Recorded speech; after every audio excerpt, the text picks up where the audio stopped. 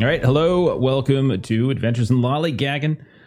We are back. We're starting a new game tonight. We are playing Werewolf, the Apocalypse, the new version from Renegade Game Studios. It's 5th edition version, and some folks here have some familiarity with Werewolf, others do not. And this is going to be a session 0, so we're going to be building a lot of stuff from scratch. We're going to be going over character creation. We're going to be doing some relationship mapping and some world building, all that kind of stuff. So if you are watching this thinking you're going to see actual play, that is not what's actually happening tonight, but that will be happening next week and every Thursday thereafter. So yeah, we're going to do our basically everything. We're going to walk through it slowly and all the different ways that we can kind of build werewolves. This is also not a sequel, but we've done other World of Darkness games on the channel. We did about a year ago, or maybe not even a full year ago. Aaron, Melissa, we ran the new 5th edition of Hunter. And so we're going to kind of keep the similar setting, even though it's not a sequel. You don't have to actually know anything. So it's kind of our own little section of the world that we're building up. But that's what we got going on tonight. And I think we should just dive in. Let's just dive right in. Like, we don't have any characters to introduce yet. And if you've watched this before, you know who everybody is. Slightly different spaces. But let's go. Okay, so a couple big questions first. And this is really, I just kind of want to get an idea of what the general vibe we want for the Chronicle, which is the World of Darkness term for campaign. Are we talking, do we want to get serious horror? Do we want to be more pulpy? Do we want to be like fighting? Do we just want rampage stuff? Do we want more weird supernatural stuff? Like, just trying to get an idea of what people are into for this one. If anyone wants to throw out an idea, like, or even like a comparative thing. Like, are we looking to just be rampage werewolf fighting all the time? Do we want more inner conflict? Do we want tribe versus tribe conflict? Werewolf versus werewolf? What are we thinking? I like the idea of true gritty horror, with the spooky supernatural as well, and definitely inner conflict between the werewolves of the pack. To give us something, some edginess to our. So Aaron wants about 3 or 4 of the options you threw out. A little bit of everything. Yeah, a little buffet action. That's totally fine. Link it up. He really just wants to attack one of us. So give him that chance. Yeah, as long as he's get the opportunity give me a knife in somebody's ear, Stephen, and I'm taking it out. Is he in chat yet? No, he's not in chat. I don't think so. Yeah. Yep. If you've watched our Hunter game, you know that Stephen got stabbed in the ear by Aaron's character. It's fun times. All right, because he deserved it. He deserved it. Oh, he is in chat. He is in chat.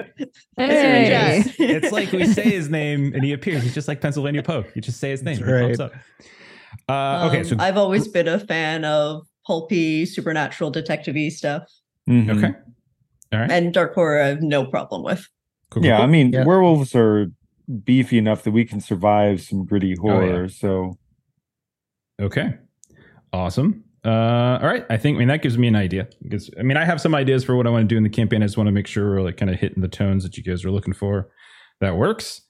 Okay, so then let's dive into some aspects in terms of the setting. So first, for those, if you haven't read the book, there are some Werewolf the Apocalypse truths. I'm just going to read them straight from the book, just to give us all, so we're all on the same page about, if you're completely unfamiliar with the setting, which is kind of a reset, just so everybody knows, if you're watching this and you're like an old school werewolf, and the fifth version kind of resets stuff. So werewolves have the ability to take numerous forms on the spectrum from lupine to hominid. So basically there's a couple different forms. You could be different types of wolves, actual wolves. You could be half monstrous wolf, half human, or you could be something much closer to human, or you can just be basically human.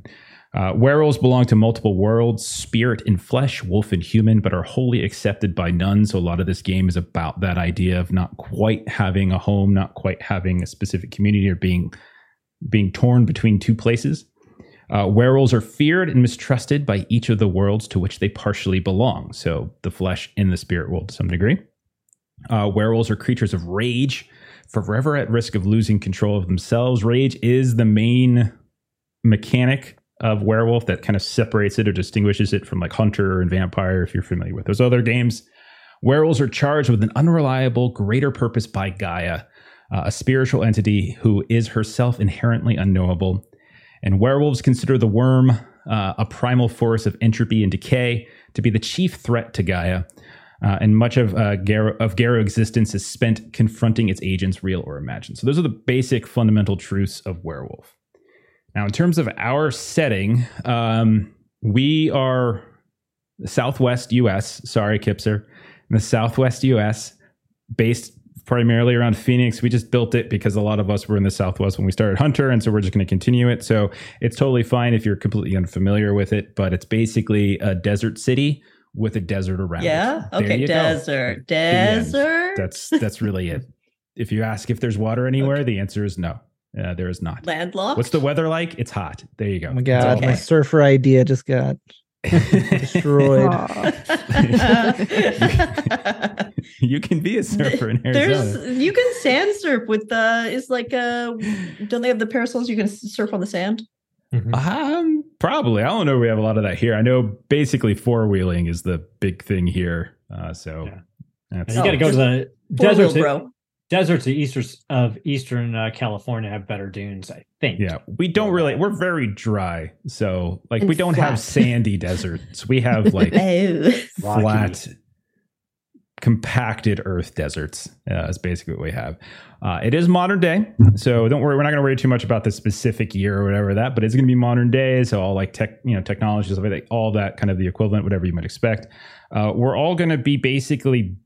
We'll build a little bit of the cairn in the SEP community later, but basically you're all part of the same kind of community, and not in the city, but kind of on the outskirts, or even all the way into the desert. Like we could even be like a desert commune, or in that as well. So we'll sort of define that a little bit more. In terms of the area, there are active hunter groups. There is an active vampire coterie. These are we will see some other components of that pop in, and so. So sometimes I might tie it with some other things that we've done in the setting. All right. So then what we first need to do before we get into character creation is we need to decide on some what are called chronicle tenets and also some themes. So tenets are basically, they do actually have a mechanical, this isn't just like for flavor. They actually do have a mechanical impact on the game, as they do somewhat define how you start moving towards one of your death states. Like there's a couple different tracks we'll talk about later that you can kind of get towards a death state. And so if you start going against the tenets that you set up for the chronicle, then you can potentially start going bad. So basically a chronicle tenet is, for the most part, it's just the boundaries, like your moral and ethical boundaries of the game.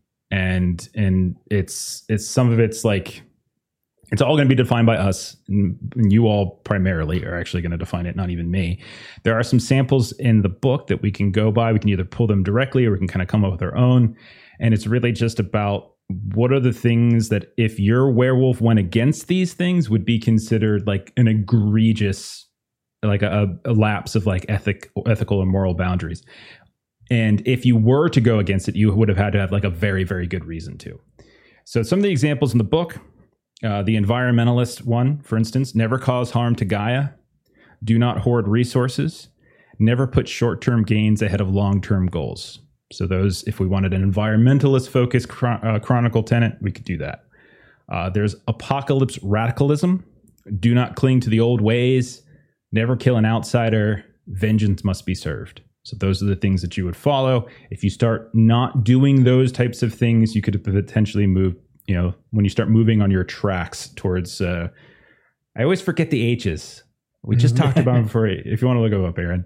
And then finally, another example they have is traditionalist. You can uphold the litany, heed your elders, only ritual challenges, merits killing of other Garo or werewolves.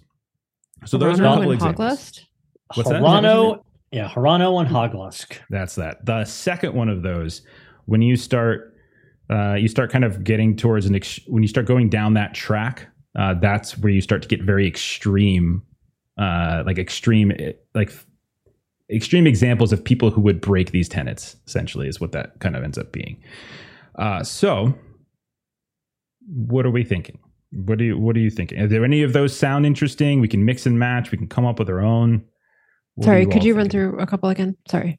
There's the environmentalist one. So it's not causing harm to Gaia, not hoarding resources, not putting short-term gains ahead of long-term goals. So not like going for profit when the world is burning, that kind of stuff. Apocalypse radicalism is another category. Do not cling to the old ways. Never kill an outsider. Vengeance must be served. Then there's the traditionalist, which is uphold the litany, which is basically like werewolf, werewolf law and sort of so to speak. Heed your elders. Only ritual challenge merits killing of other Garrow. So if you don't want a lot of werewolf on werewolf fighting, traditionalist is definitely the way to go. So I think again, environmentalist is one of them. I almost, a mixture of Gaia and Apocalypse. First two. We can combine we can combine these. So from the environmentalist ones, do we want to do never cause harm to Gaia? We like that? Yeah, definitely. Okay. Mm-hmm. All right. Do not hoard resources. Do we want that one too? I think swap that one out with an Apocalypse one. Okay. Do we want must be served? Vengeance must be served. Okay. Vengeance must be served. I like that one. All right. So we're kind of like a little mix. So vengeance must be served. All right. I also knew Aaron would like that one. Mm-hmm. Vengeance is always a good choice. You gotta throw a smackdown on somebody every once in a while. Oh, for sure. Right in their ear. So we got a third one if we want to do so like not that there have to be three, but like three is a fairly common grouping. Mm-hmm. So do we want from environmentalists, a third one is never put short-term gains ahead of long-term goals. From apocalypse radicalism, do not cling to old ways, never kill an outsider. Any of those sound like we would want for a third? Never kill an outsider or the short-term goals. Yeah. One of those two I'm happy with. Okay. What are we Jamie thinking? Or Evan or I think Melissa? I'm okay with the short-term one unless we end up with a character. Unless we build a character that we realize will very much go against that. Then we can cycle back at the end. We'll cycle back at the end, make sure there's nothing everything we want to change. Okay, so I'm going to put that down. Together. And some of the fun parts of this chronicle could be one of our werewolves slowly ticking down that path towards. Yep. And the other thing is like, it's not that you're not allowed to do these types of things. It's just there's consequences for doing so. And if you're doing it for selfish reasons, then that's going to hurt your status among your renown amongst other werewolves. But if you do it for good reasons, I mean, there's conflict interest there. So it's just what our chronicle tenets are. All right, so we're good there. In terms of, and we've already kind of talked about like themes and stuff like that. So let's just dive into character creation. All right, you all ready? You got your PDFs up and such. Ready? Yeah. All right. So Werewolf encourages you to start with like a sort of a generic pitch. Like, what's your big picture? And so some of the examples they have is like werewolf soldier of fortune or drug-addled shapeshifter oracle. So if you have something in mind, if you know a phrase, and we can use that to help sort of give you some advice on maybe what to choose as we go along. If you don't have a big picture and you just rather just kind of pick the options as we go, we can do that as well. But that is at some point we'll try to get that big picture picked together. A werewolf, though, mechanically speaking, the two first decisions you make, and they're very, very big ones, are auspice and tribe. So auspice is what you do. It's the closest thing to a class. If you're thinking of class-based games, it's the closest thing there's to a class, and it's defined by your first change, where the moon was in the sky, the night of your first change. And each one of those has things that they do slightly better than others, or that they're more prone to doing, that kind of thing. So that's why they're kind of like classes. Later when we get into gifts and talents and special abilities, there are some that are limited to your auspice, like that are gated by your auspice. There's still a ton others to choose from, but there's some. So the auspices that we have, there's Ragabash, which was born under the new moon. These tend to be questioners of tradition, gadflies of the Garou. They are like tricksters and rogues and non-traditionalists, kind of like that. There's the Theurge, which were born under the crescent moon. These are mystics, kind of spirit talkers, visionaries, ritualists. They do have an affinity for interacting with spirits. Is it Philodox or is it Philodox, Aaron? Philodox. Philodox. These born of the half moon. These are judges, arbiters, peacekeepers, mediators of conflict. They know the letter of the litany, so they're almost like the lawyers in some way. Which I probably shouldn't have said that because I don't know if that makes them sound less fun to play. There's the Galliard, which is born of the gibbous moon, which are like storytellers, lore keepers. They uphold the spirit of the litany, heralds, things like that. And then there's the Arun, which are born under the full moon.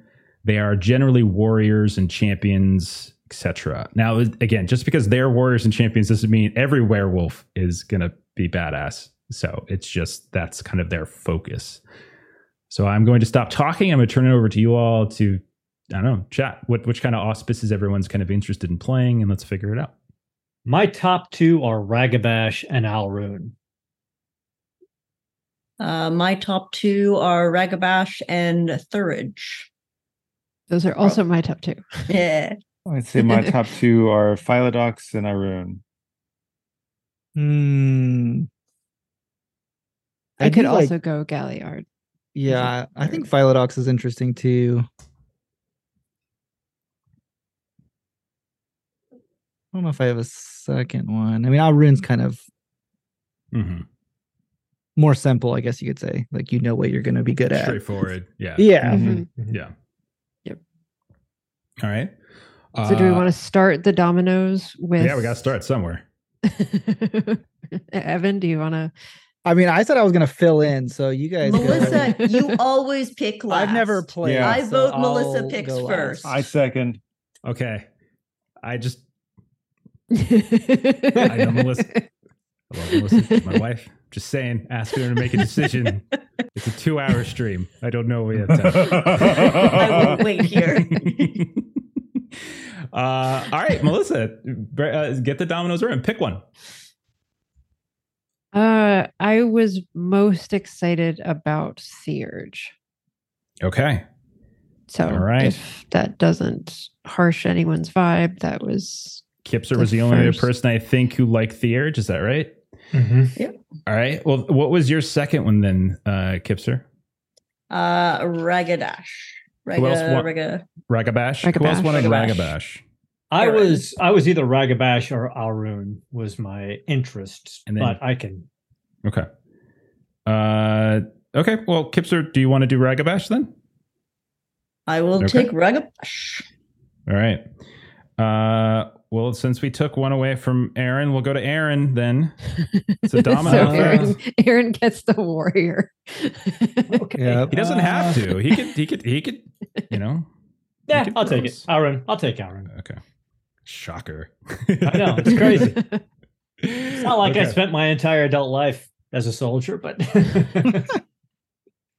you don't have to pick it. No, I actually kind of liked Aaron, so that's why that was why it was my top two. Okay, fair enough.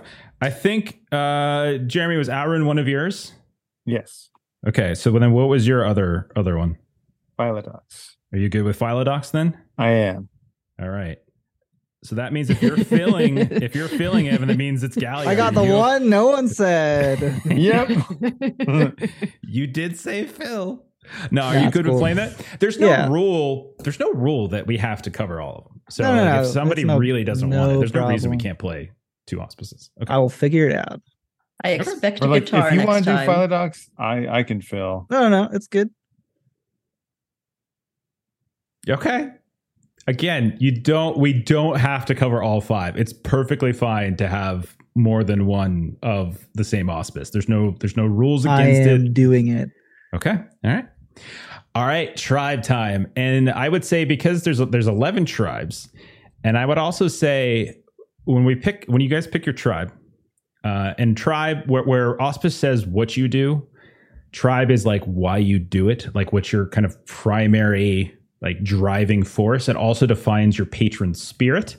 Your patron spirit will define a favor and a ban, which is both, which will give you like a little bit of a bonus and a potential penalty. It's really small. It's very minor, but it does give you some role playing prompts. And so I'm going to go through them. I would say with tribes, especially, I would say do not.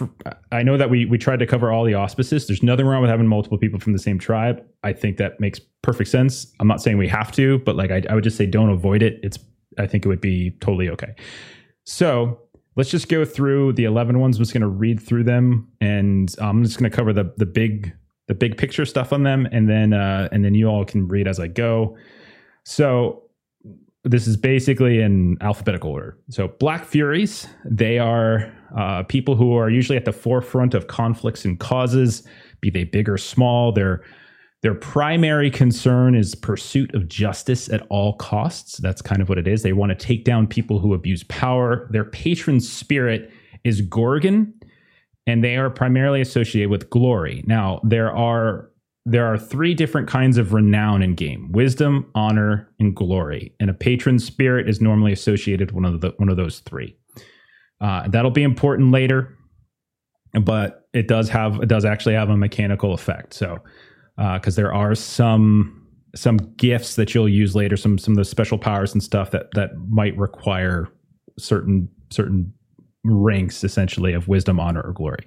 So the patron spirit of Black Furies, or the Gorgon, normally associated with glory.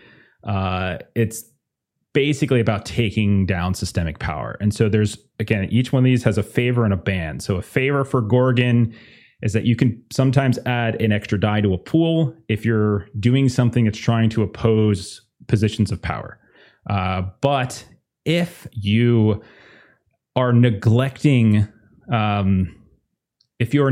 to prevent injustice, you could also be penalized and make it so you don't get as much willpower back.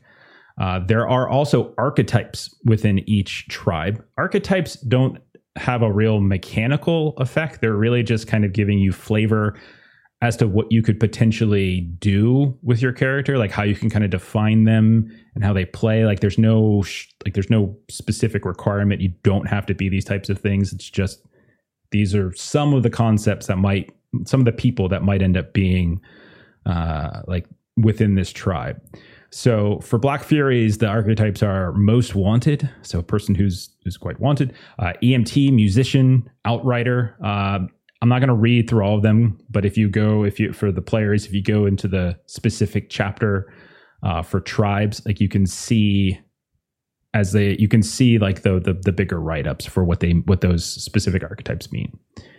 So that's Black Furies, excuse me. Then there are the Bone Gnawers.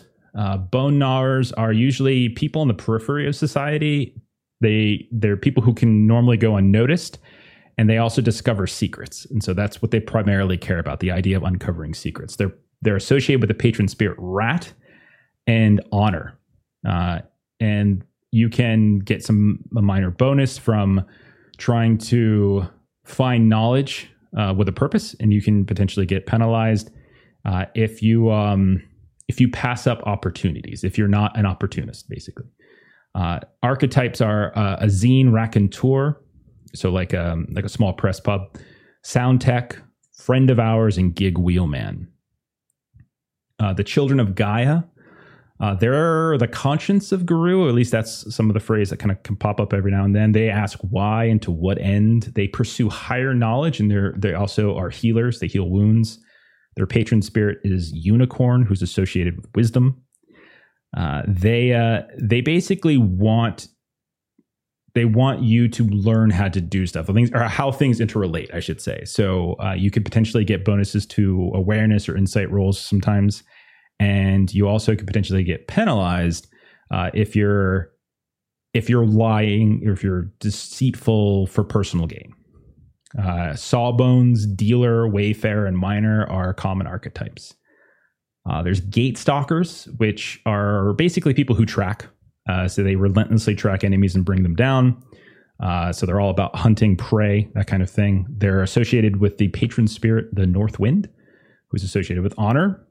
You can potentially get extra bonuses when you're trying to pursue prey. You can also get potentially penalized if you do not partake in a fresh kill every day. There's Drifter, Spirit Walker, Gaucho, and Leech Talker are the names of archetypes for common characters that might fall into the Gatestalker tribe. There's the Ghost Council, which are secretive seekers of mystery. They look to uncover hidden knowledge and court dangerous allies. They are often guides, academics, and religious folk, people who are seeking higher learning, deeper questions, things like that. They are associated with the horned serpent. That's the spirit. With wisdom is what they're primarily associated with, and it's very transactional. So like they get like their relationship with their spirit. So they encourage people to look at things from all angles, and you can potentially get bonuses on like investigation or occult or subterfuge dice pools. And you could potentially get penalized when you don't satisfy your curiosity. Like if I hint at something and you decide to not do it, then you could potentially get penalized for it. Contemplative, saboteur, witch, and shepherd are all archetypes commonly associated with the Ghost Council. The Glasswalkers are masters of technology and human methods of outsmarting enemies. They're science types. So if you're interested in playing a scientist of some kind, or an engineer, or a technician, or an inventor, pretty solid tribe for you. They care about learning and applying knowledge, adaptation. Their patron spirit is the spider, and it's associated with wisdom. And you could potentially get bonuses to doing things with tech or science, and you could potentially get penalized if you destroy complex machines and vehicles, computers, etc. Urban planners, car liberators, which is a fun way of putting that. Detectives. I like that name. Yeah, I do too. Detective and tattoo artist are all common archetypes within the Glasswalkers. Heart wardens is the next one. They are stewards of nature. They defend and they nurture territory. They also try to reclaim territory as well, sometimes lost to different things. They are associated with the stag, which is with glory. They can potentially get bonuses to things like survival or animal ken, which is like animal handling in a way, or anything that's nature related, craft type roles. And you can potentially get bonuses if you let somebody who is under your hospitality come to harm. Common archetypes are huntsman, digital cairn strategist, MC, and local legend. There are the Red Talons. That's next. Almost done, folks. Red Talons. Those are folks who, not all of them, but many of them have their first change happen among wolves as opposed to like in the human world. They're very angry, and they are one of the more radical tribes. But they do give voice to those that don't have a voice, and that includes animals. They care a lot about curtailing the influence of humans, and when they get very radical, they can even start culling populations, including human populations. Their patron spirit is Griffin, who is associated with honor, and you can get bonuses to brawl, and you can get penalized if you are making use. This is funny. This one cracks me up. If a session occurs in which a Red Talon makes use of academics, driving, finance, firearms, science, or technology to repair or utilize something, you can potentially be penalized for that. I saw that. It's like, no, that is not how you interact with the world. They are different. Archetypes. So I think it's hilarious. I think it's great. It's very well defined. Archetypes: bounty hunter, man eater, prepper, and plague dog. Next one, 3 more. Shadow lords. Shadow lords, they dominate allies and enemies through strength and guile. So like it's all about dominance and submission. And they try to learn weaknesses of folks, very shrewd intuition, calculating minds, strategists, warlords, that kind of thing. They are associated with the patron spirit Thunder, which is the renown as glory.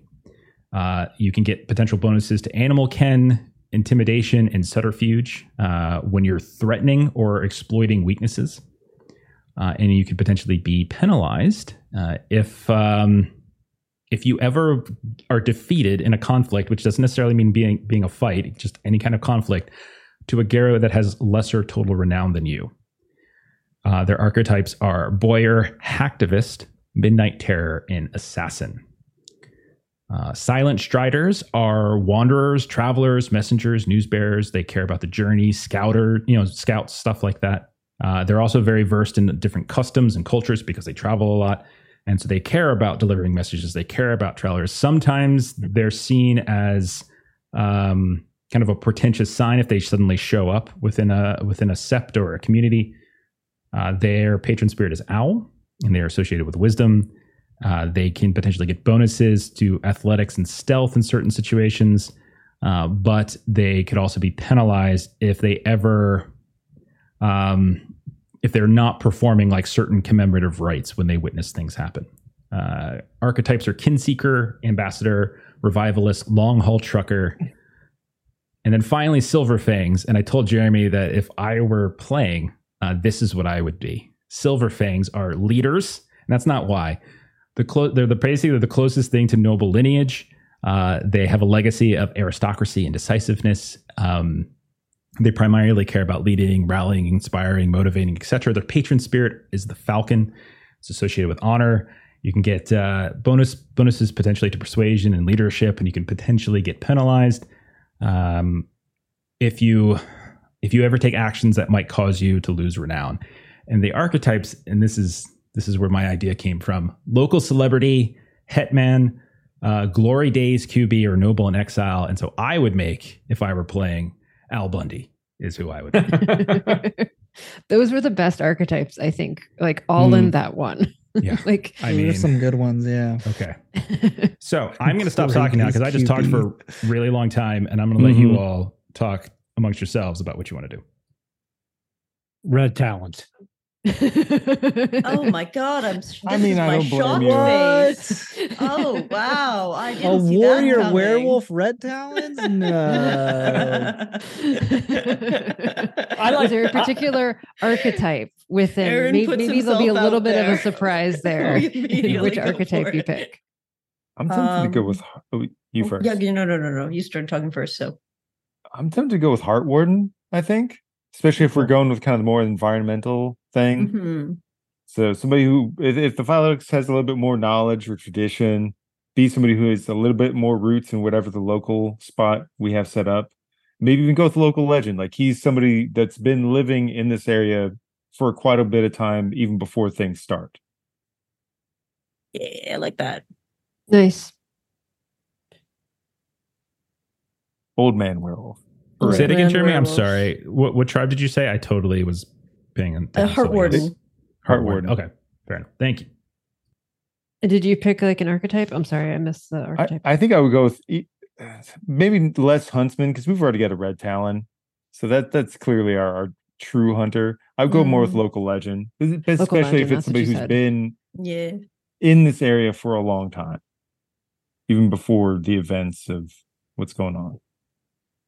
If I'm playing Ragabash, I think the Glasswalker detective would make sense. Always questioning and digging into mysteries. And I would think, so it's genetic, passed down, but I wasn't necessarily aware of it, got shot, wolfed out. Now I have to deal with it. Love it. What about Melissa or Evan? Evan, what are you thinking? My initial idea, because based off the class, the Galliard, I was thinking of doing like more of like a cartography as how the person explains history. Like they have all the old ancient land of like they know where it was divided and where it's been lost, and so like they have all of this old knowledge. So I was thinking stuff maybe like Silent Striders, like they've wandered all across and they've just gathered numerous old maps that people thought are gone, like ancient history type of thing. Yeah, I think that can work. Cool. Absolutely. Yeah. Yeah. That is cool. Do you have a particular archetype within that? Or did I miss it? I was thinking what was the first one? The Kinseeker? Yeah. I think Kinseeker could possibly be a part of that. Like maybe they've helped corral people into other cairns and stuff as they continue traveling. Yeah, finding the next generation of werewolf. I know it's not what people are saying, but every time everyone says Kinseeker, I keep hearing Karen. Okay, I'm sorry. Karen? Yeah, like, not that. Oh. All right, Melissa, you stalled long enough. I am scrambling now. I said two people could be from the same tribe. There's no reason two people can't be from the same tribe, especially since you have different auspices. You might have different archetypes. Like it doesn't, you don't have to worry about, and it's perfectly fine. Like when we do later on, we do the relationship maps and stuff. You guys can have some shared history together. Like it's a good thing. It's not a bad thing to do it. Because I was also thinking, well, and this is why I kind of need to think about it. I was also going to do Silent Strider Kinseeker. Whoa. Melissa, back the hell off. I mean, Evan already picked it. What the heck? Melissa, I already got the last class. Come on, man. I know, right? God, he did. That's fair. That's Shadow Lord's hacktivist. No, I don't mind you doing that. I could do like ambassador. My idea wasn't necessarily tied to Kinseeker. My idea was more about traveling, and so ambassador would make a lot of sense too, because they could just be trying to gain that knowledge and not lose it as they continue traveling. So if you want to do Kinseeker, we can be from the same one. So I know that Ghost Council, while they're not necessarily like travelers and the messenger type, I do know that one of the things they do primarily care about is the concept of journeying, but that's also metaphorical to some degree as well. It's not always just the physical journey, but the spiritual or the intellectual journey and stuff. I do know that is a word that did come up with them, but it's a little different. But like if you're talking about like lore and keeper of history and finding, like, I think Ghost Council could also work too, if that's something you're interested in. And it's also wisdom. They're a wisdom based what's it called? Patron spirit. Yeah, I'm trying to think, because it's kind of that I could also, because I don't think anybody else went Children of Gaia, right? I wasn't reading and not listening. Not yet. I don't think. No. I think we got Glasswalker from Kipser, Red Talons from Aaron, Heartwarden from Jeremy, and Silent Strider from Evan. So I could do Children of Gaia. Yeah. And I could do Wayfarer. Okay. And again, the archetypes, the archetypes are just there to help give you concepts. There's no mechanical connection to that at all. It's just there to kind of give you an idea of the type of people that might be within it. So you can always go off the book with that. All right. So you want to lock it in? Spirit is a unicorn. Yep. I know. I had to make sure my patron spirit wasn't something I wasn't going to like. Unicorns. Yeah, yes, that is the most important. It was for me. That was like half the battle, finding something cool. Yeah, there were a couple that I was like, I don't know that that's my favorite. Patron spirit. I am a little surprised and disappointed that Aaron didn't go Glasswalkers and be Spider, patron spirit. Spider. I saw that. I thought about that, but we had already talked. Kipser and I had already talked, and she was interested in the technology side. So I was like, that's fair. I was going to go the full wolf side. That's good. Okay. Right on. All right. Callback. I think then we are done with auspices and tribes, and we can dig into some of the math. Okay. So let's get into your attributes. Attributes is there's no random rolling or anything like that. You have a spread and you're going to allocate them. This game's all about dots. If you look at the character sheets and such, like you'll see there's dots next to everything, and that the dots is always going to be important. So with attributes, there's three big categories. There's your physical attributes, there's your social attributes, and there's your mental.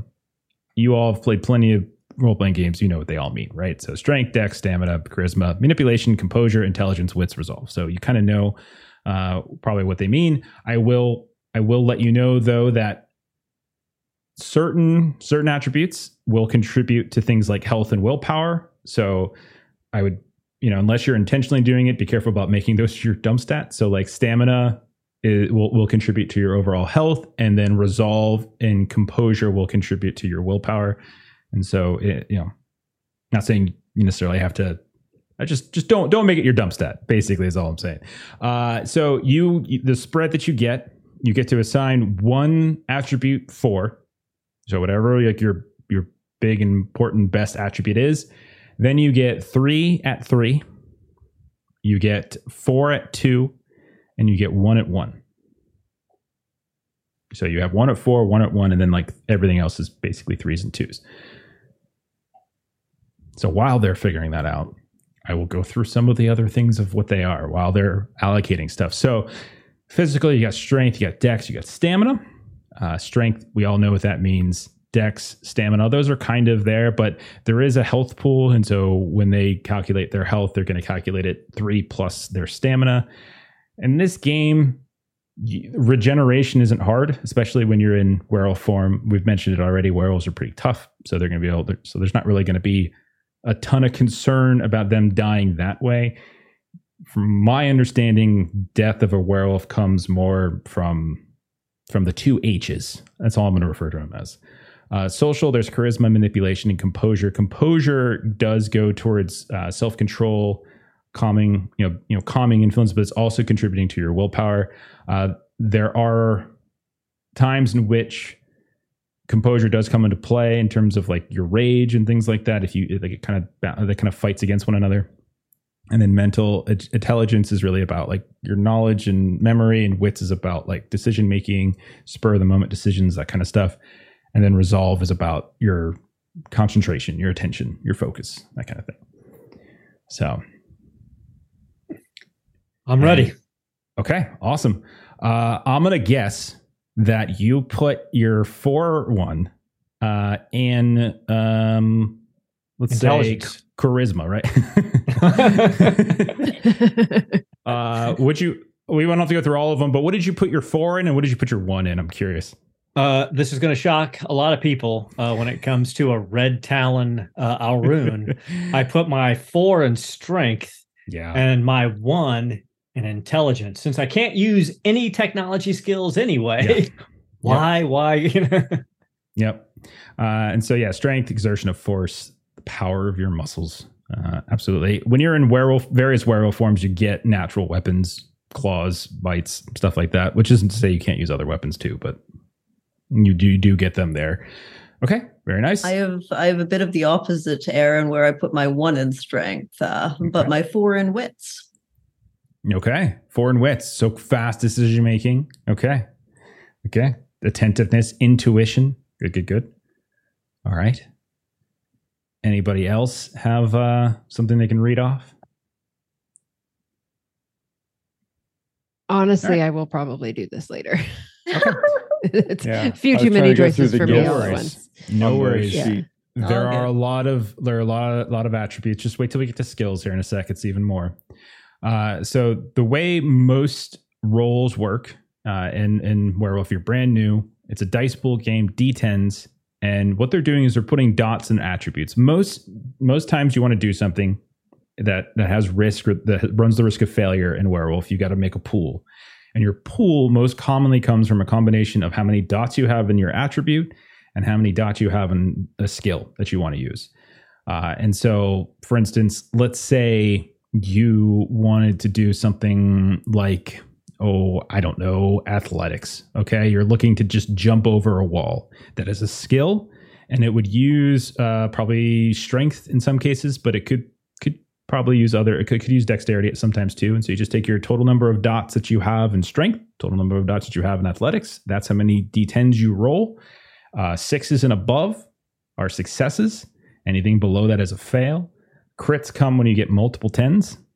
And then there's also like this complex thing that happens with brutal with brutal results. If their rage is high enough, that's like the complexity that'll come with werewolves. If your rage bar basically is too high up, you can start getting some brutal results, and things could potentially go wrong, or they can go very, very right, depending on what you're trying to do. It's a double-edged sword, rage. Okay. Anybody? Do we want to move on to skills, or do we have like an idea of like? I did my attributes. I went 4 in intelligence, since that's made the most sense based on what I said. Sure. And 1 in strength, and I put 3 in dexterity. So I was thinking maybe he might use guns or something. Okay. The only strong one is going to be Aaron. We're all depending on it. I'm going to be maybe not as strong, but I'll be close. The Heart Warden's going to be fairly tanky. Okay. Maybe not as much, but okay. There are feats of strength. And so in this game, where if you try to like move, like flip a car and all that kind of stuff, so it's fun. Okay, so since it sounds like we're mostly close to attributes, and again, you guys can make changes between now and next week when we start. So if there's something you change, or even later as we start getting to other things like advantages and flaws and traits, and you decide you want to go back and tweak something, totally fine. Totally fine. So just out of curiosity, how many people have more things in mental than other things? Hold on, let me go back and take a look at mine. I am pretty sure I put... Sounds like at least 3 of us are higher in mental. I'll go a little more physical then. My the Philodox has plenty of stuff they can also go somewhat physical. I'm 4 strength, 3 dex, 3 stamina. So I'm hard physical. Physical, yeah. And yeah, I mean, my social's all 2s, mental intelligence is 1, and resolve is 3. I'm like a mix. Anyone going have decent social? I put a couple in. Okay. Charisma. I mean, my social is 2 down the line. So it's not I have terrible. manipulation. Yeah. I have 3 in manipulation. Okay. I put 3 in composure. I mean, social will come into play, so I don't want to suggest that it's not and that's true not just with interacting with humans, but also interacting with other werewolves or other other folks. So it would be good to have at least some decent stuff there. Okay, someone should be a face. Yeah, mine guy's not bad. Okay, okay. So let's get into skills then. So it's again, if you want to make any changes, go right ahead. Attributes are basically done. You're not going to do anything more with attributes really for the rest of so you're at where you're at. Skills, however, those are things that you can eventually do better at. But skills, there are a bunch, as you might expect. If you're looking at the character sheet, you can see that there's different skills under different categories: physical, social, and mental. So there's those. Just because they're listed in those categories doesn't mean that they only associate with that attribute, though. You can mix and match however it makes sense. You don't necessarily have to always do the same combo. Now, the big thing with skills is that you basically have to choose. You have to choose one of 3 different point spreads. Because again, you're going to get a point spread to just allocate your dots. And there's 3 different ones that you can do. There's also skill specialties. We'll get into that in a second after you do your spreads. So it really depends on whether you want to be a jack of all trade, if you want to be balanced, or if you want to be a specialist. So if you really, really, really want to be good at 1 or 2 very specific things, then you go specialist. If you want to be a fairly balanced character, then you go balanced. And if you want to just do a little bit of everything, but not necessarily excel at anything, then you got jack of all trades. And each one of those gives you a different number of skills. So if you want a lot of skills, it's jack of all trades. If you don't want that many, but you just want to be really, really good at a few, you go specialist. And then somewhere in between is balanced. So if you wanted to be a specialist, you get basically 10 different skills. And you get to put one of those at 4 dots, 3 at 3 dots, 3 at 2 dots, and 3 at 1 dot. So 1 at 4, 3 at 3, 3 at 2, 1 at 1. So 10 total skills. If you want to be balanced, you get 15 different skills. You get 3 at 3, 5 at 2, and you get 7 at 1. 15 different skills. And if you want to be a jack of all trades, where you're just good at a little bit of everything, but you don't really excel at one specific thing, you get 19 different skills. You get 1 skill at 3, you get 8 at 2, and you get 10 at 1. I went middle road with balanced. When we did Hunter, and I might do that again. Kind of just do the balanced. Okay. I did specialist. I'm going to run a specialist technology? Yeah, and specialist in technology.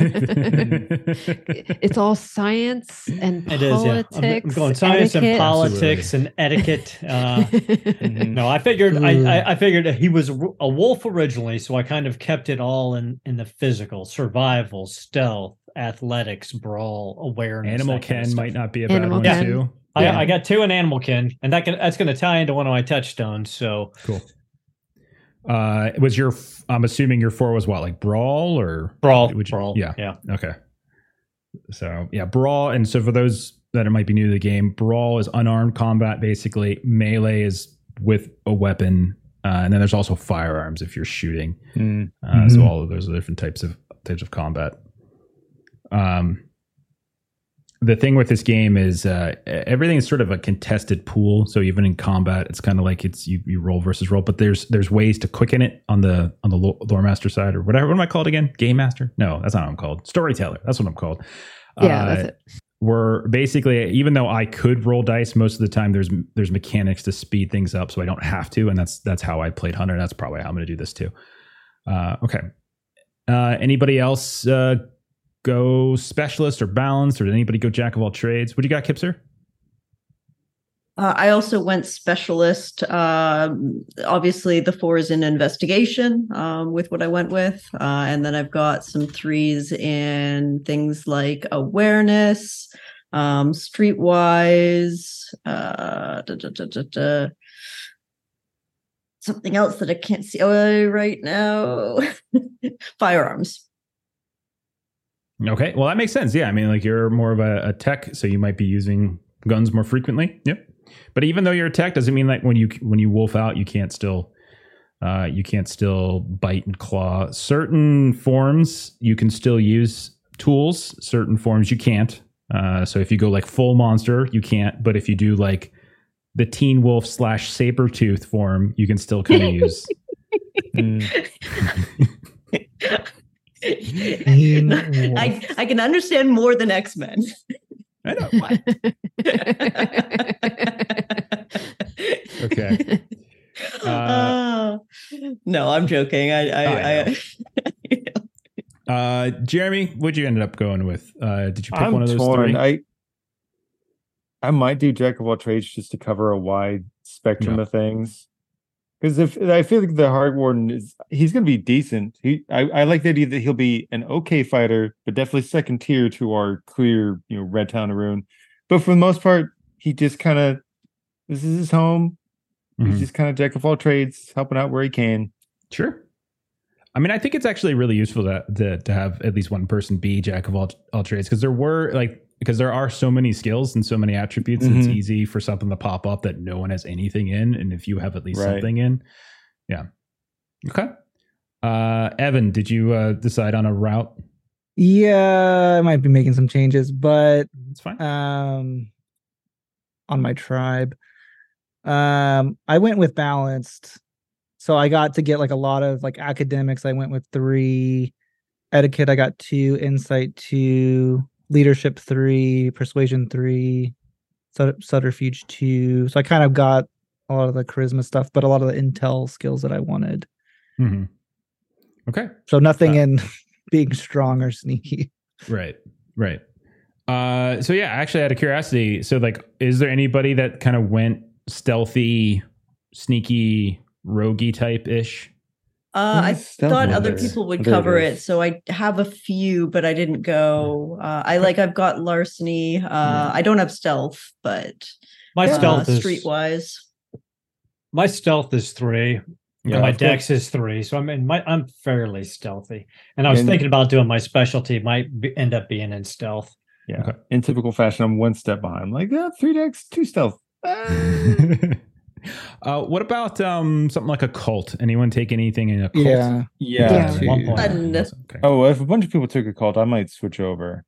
Yeah, that's the other thing is like once we get our character sheets, we'll share them with each other. We can make some changes then if there's things we want to tinker with. We still have time, but that would be good because like especially if we're doing things with like Umbra or doing things with Spirit, it could be good to have somebody at least who can kind of tap into some of that info. Okay, all right. So not to make it even more complicated, but there, in addition to skills, there are what are called skill specialties. A skill specialty is a very narrow, specific use of a skill. It is not something that you're going to tap into all the time. It should not be so broad that you can tap it into all the time. It's something that should only pop up very specific situations.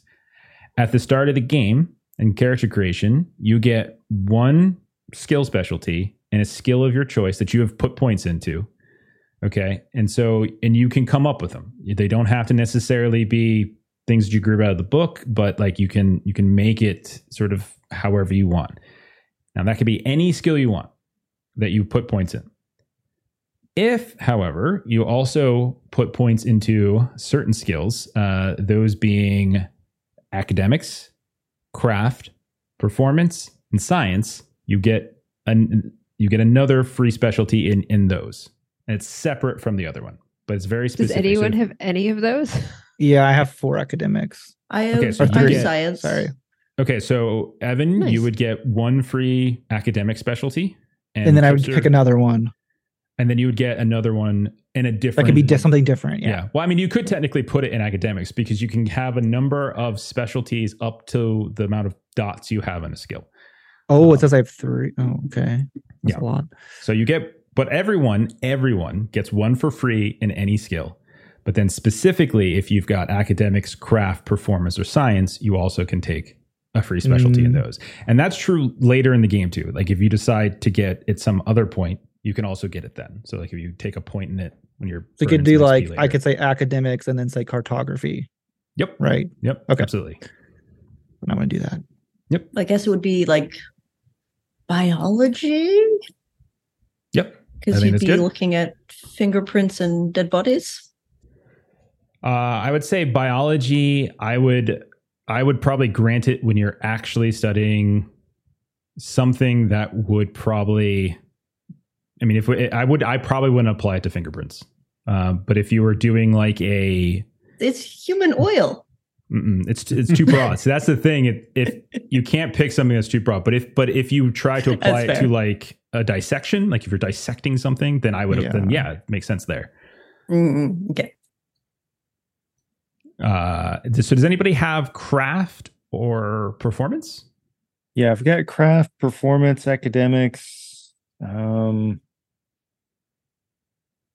Yeah, I will have craft. I'm still working on my list of 15 things that I'm picking, but I'm going to add craft. I may have a science in there. I think it would make sense. I'm not sure exactly what it would be. But yeah, I do think I will have some craft along the way. So one of my gifts I can get is like doing some sort of special brew. So I think for my craft, I might be like an actual legitimate, like I make craft beer. That's awesome. That's fantastic. Nice. You could be... And I play an Nice. acoustic guitar. Wow. I love that. You're basically describing gonna what I be- wanted to be when I was 22 years old. He's going to be like one step removed from, remember Roy Fowler? Be pretty from the Aliens game. Oh, The old ex-marshal guy. I'm thinking something similar to that. Just general disposition. I like it. He was a lot of fun. Yeah. Okay. You also, since you said you also had performance, and so you're going to get 1 for performance, you're going to get 1 for craft. So again, you get 1 for all those, and then you just get a free 1 to put anywhere you want. Yeah. Academics, maybe chemistry. Eric, you asked if there's a Foundry module. There's a Foundry module for World of Darkness 5th edition, except it doesn't yet have the werewolf sheet. It has like the vampire sheet. It has like the hunter sheet. We used it when we played Hunter. It has a couple others. So we're kind of using the mortal sheet and then tweaking it. I think they're working on one to sort of update the module. So, but it's functional. It's mostly functional. It's just the rage die isn't going to quite work just yet. And so, yeah, if you're coming up with specialties right now and you're not sure if it's like too broad, it's something we could tweak later. It's the type of thing where like if you're putting it down and you're going to try to tap into it like every time you make a roll, then it's just too broad. Like it really is. How about with stealth? I was thinking the specialty of shadowing like a target, following somebody. Is that too broad? Specifically following somebody, like tailing somebody. Yeah, tailing somebody. Yeah, I mean, put it down. I think put it down. That'll probably work. Okay. And if anyone has ideas, throw them out. What do you got, Jeremy? I'm trying to figure out on that the web character creator, like how to add more than one specialty. If you got to press enter after you type it in. Yeah, it's a little glitchy. The Yeah, it'll tell you how many specialties you have remaining at the top, and then it doesn't limit them though. So it'll give you a big drop down menu, and so when you start to put in the very specific ones for academics and craft, it'll still let you pick from things you shouldn't be able to pick from. Just be aware of that. Okay. All right. And then if anybody needs help coming up with one, like we can brainstorm together too. Yeah, I'm thinking of going Silverfang instead.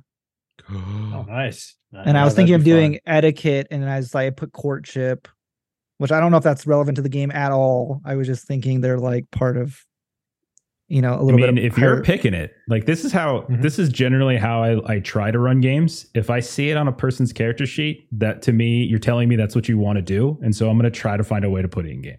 So if you're putting courtship, Evan, I'm just going to have to make NPCs that are going to flirt with you. That's just all it's going to be. Well, it's more of like in the noble higher up. That's not how I view it. I'm sorry. This feels like a request for yearning. I mean, I'm just saying, like Aaron's been the subject of it. Jeremy, it's your turn. Okay. No. If you put it there, though, I will definitely, we'll definitely find a make. And then I was thinking I was going to do persuasion. I put mediator.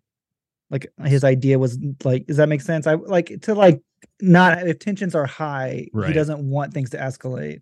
So I would probably say that would apply if like you come into a situation, there's two different groups that are arguing and you're like, hey, calm down. Like it'll apply there. Like that's the type of thing where I would say, I think that makes sense. Like you're trying to talk, like third party mediation.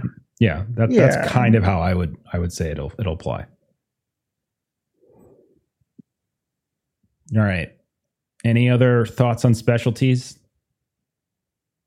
Again, you can come up with them over the next week. So if you're there's white collar crimes, blue collar crimes, and the distinction was that the white collar crimes is like thieving stuff, and blue collar crimes are I'm wrong. Aaron, please correct me.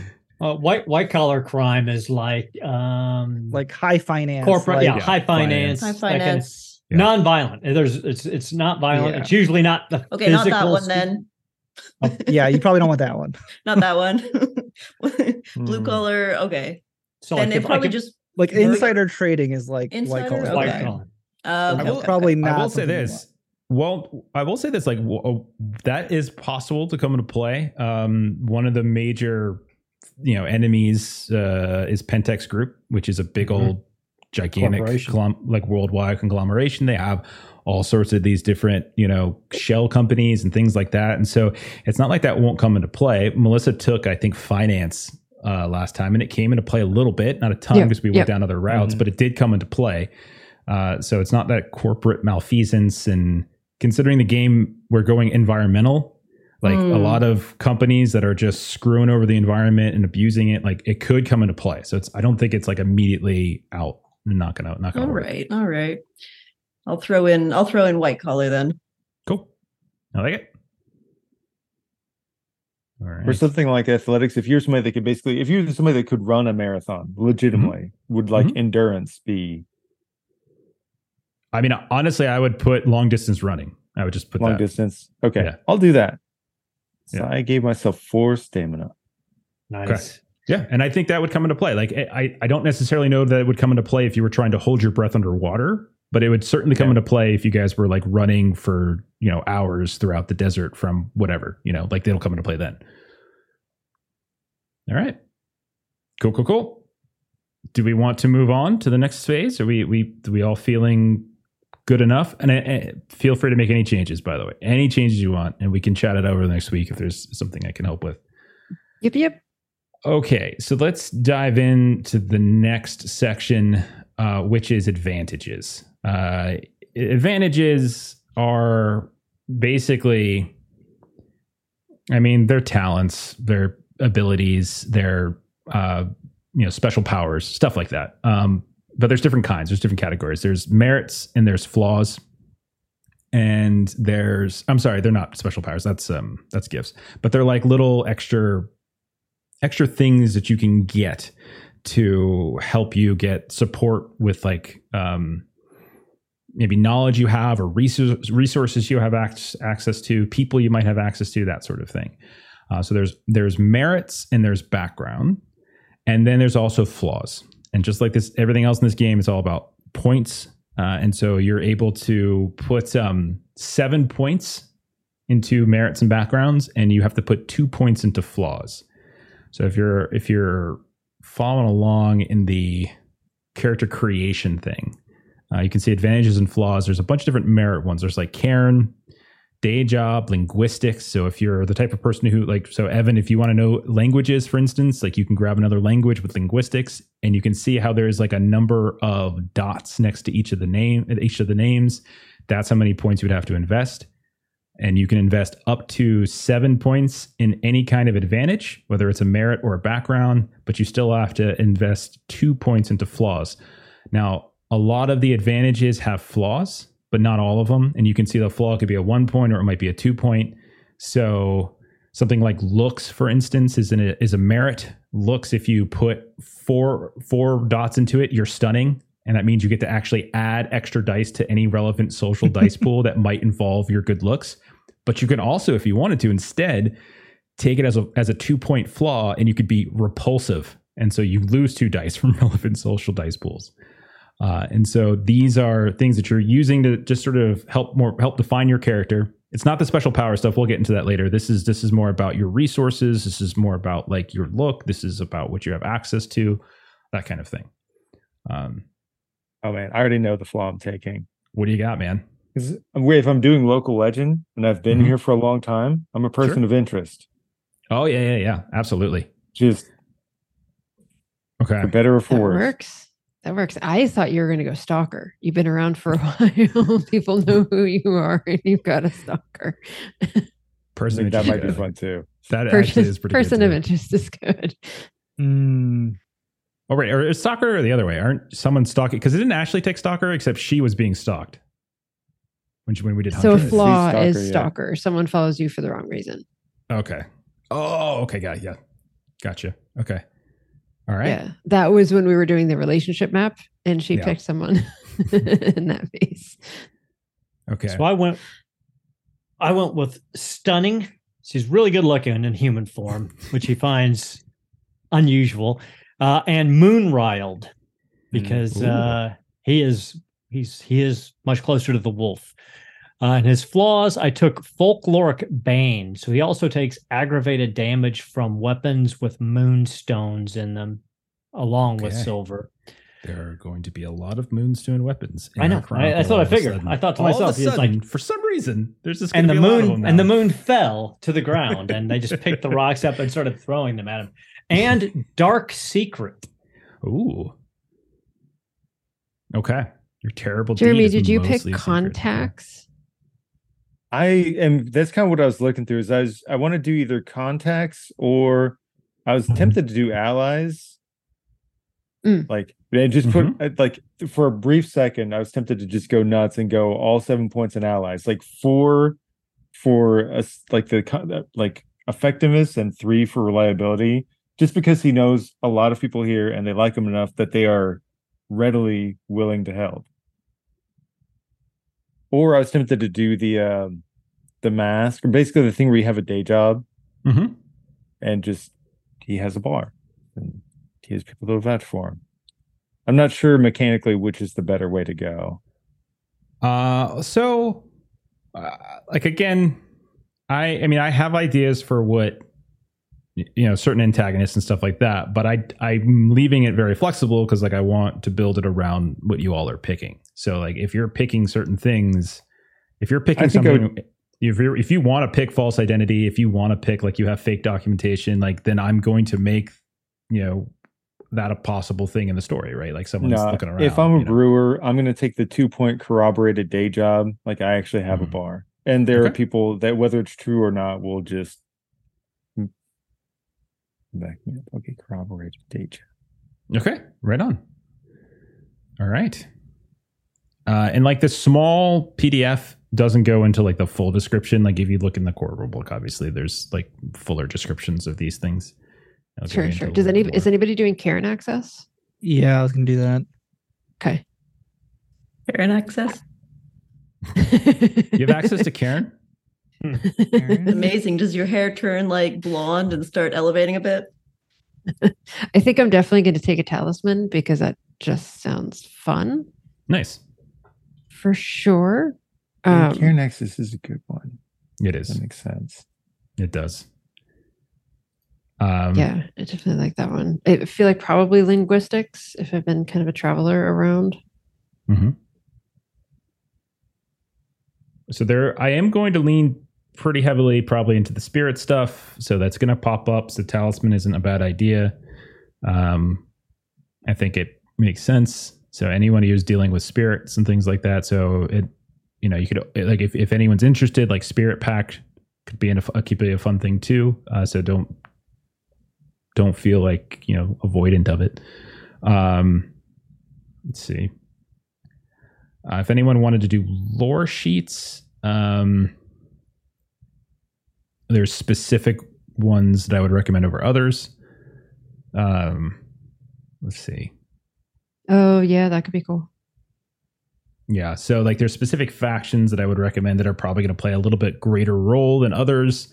So like I already mentioned, like expect like the Black Spiral, which are like werewolves that have basically gone to the dark side, so to speak. So they would probably have probably a bigger role than I would say werewolf hunters. I can't remember their name of them. Twilight something. I can't remember. Project Twilight. Project Twilight. Thank you. Probably not as much those, but maybe. If you wanted that though, I would find a way to move them in. Anybody else know what their flaw is going to be? Oh yeah, I know Grab mine. substance abuse.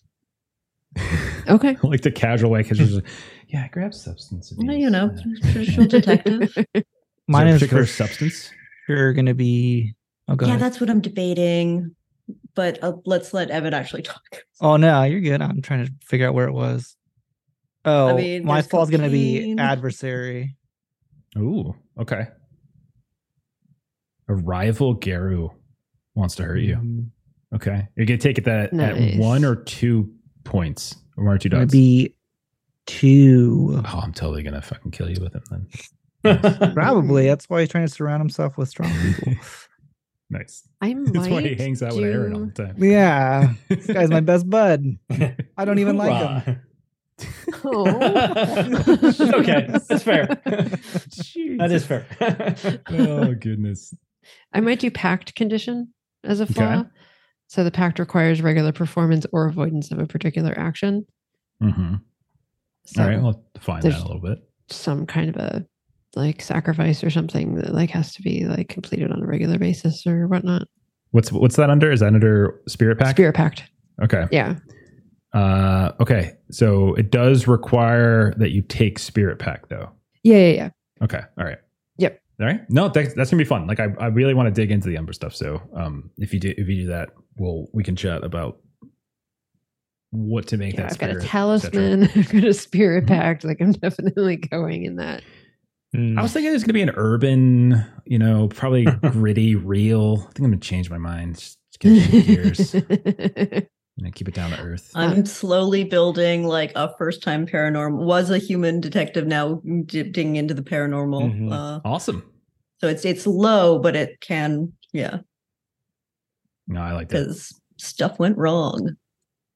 Got too close in one of your cases. Well, Okay. that corporation did not like me looking at their bank records. How are we doing? You guys still want more time? Yeah. More time? If someone else was doing the Spirit Pact, I might look at a talisman or something. That'd be fun. Okay. Yeah, I was going to get the wind whistle, Mm-hmm. especially with an adversary. It like lets you make it harder for people to track you. So since he's Sure. like traveled a lot. Yeah, I think contacts are helpful to have like a range of people to loop in. Yeah. So one of the things we'll do at the end is we'll do our relationship map. You'll define some of your touchstones, but we'll define not necessarily as advantages, but we'll define a few NPCs. It could be other people within the sept, and it could be just regular humans that we know. We don't have to, like, if you don't want to invest points in contacts right now, you're still going to have people you can talk to. It's just you can't rely on them the way you automatically can with an advantage. It's just the big difference. So yeah, you'll still that was fun when we did Hunter, where it's like, depending on like how many pips you have in it, it's like a percentile die roll to see if they like answer your call, how reliable they are. No, you leave them a voicemail, they do not call you back. They do not. And I have no problem really fucking over your touchstones. You can ask Aaron about what I did to his touchdown, like right off the bat, like the hook. It's like, you don't have any eyes anymore. Take that. It's fun. Okay, so if you're still picking some advantages, I get it. I mean, this is a pretty big one. But I will, for those who are ready to move on, let me talk about renown for a sec. So renown comes in 3 forms. I already mentioned this before. It's tied to your spirit, your patron spirit. There's glory, honor, and wisdom. Glory is about a history of violent or otherwise dramatic triumphs. Honor is a history of justice, righteousness, and respect. Wisdom is a history of sound judgment and thoughtfulness. Now, renown, you automatically get 2 dots in renown associated with your tribe, with your patron spirit. And then you get to assign a dot to one of the other 2 renowns. So if you're owl, for instance, if that's your patron spirit, you get 2 in wisdom, and then you pick 1 more in the other 2. Now, these are going to come into play when you pick your gifts. So gifts are those powers, basically. Like, that's what I was talking about before. So like, there are things that you can do, the supernatural angle of the werewolf. And there are different kinds. There are native gifts, there are auspice gifts, and there are tribe gifts. Native gifts, anyone can take, basically. Auspice gifts are specific to whatever auspice you took. And then tribe gifts are specific to your tribe. Now, the other thing is that they also a lot of these gifts are associated with some of those renown, or they require you to do a role that includes that renown. So if there is a specific power or gift you like, you should take a look to see with which renown that's kind of associated with, and you might want to put your extra point to there or whatever it might be when it comes to the kind of your renown. But there's a lot of different things that you can do with your powers, like auspice gifts, for instance, like the Ragabash. You could do blissful ignorance, which allows you to stand unseen. You can use mockery to cause superficial willpower to damage to people with crow's laughter. You can use gremlins, Kipser, which causes a device to malfunction. Spider song, you can eavesdrop. Already took both those. Did you really? You took gremlins? Nice. Good choice. I love it. Yeah. And Spider Song lets you eavesdrop on electric communication.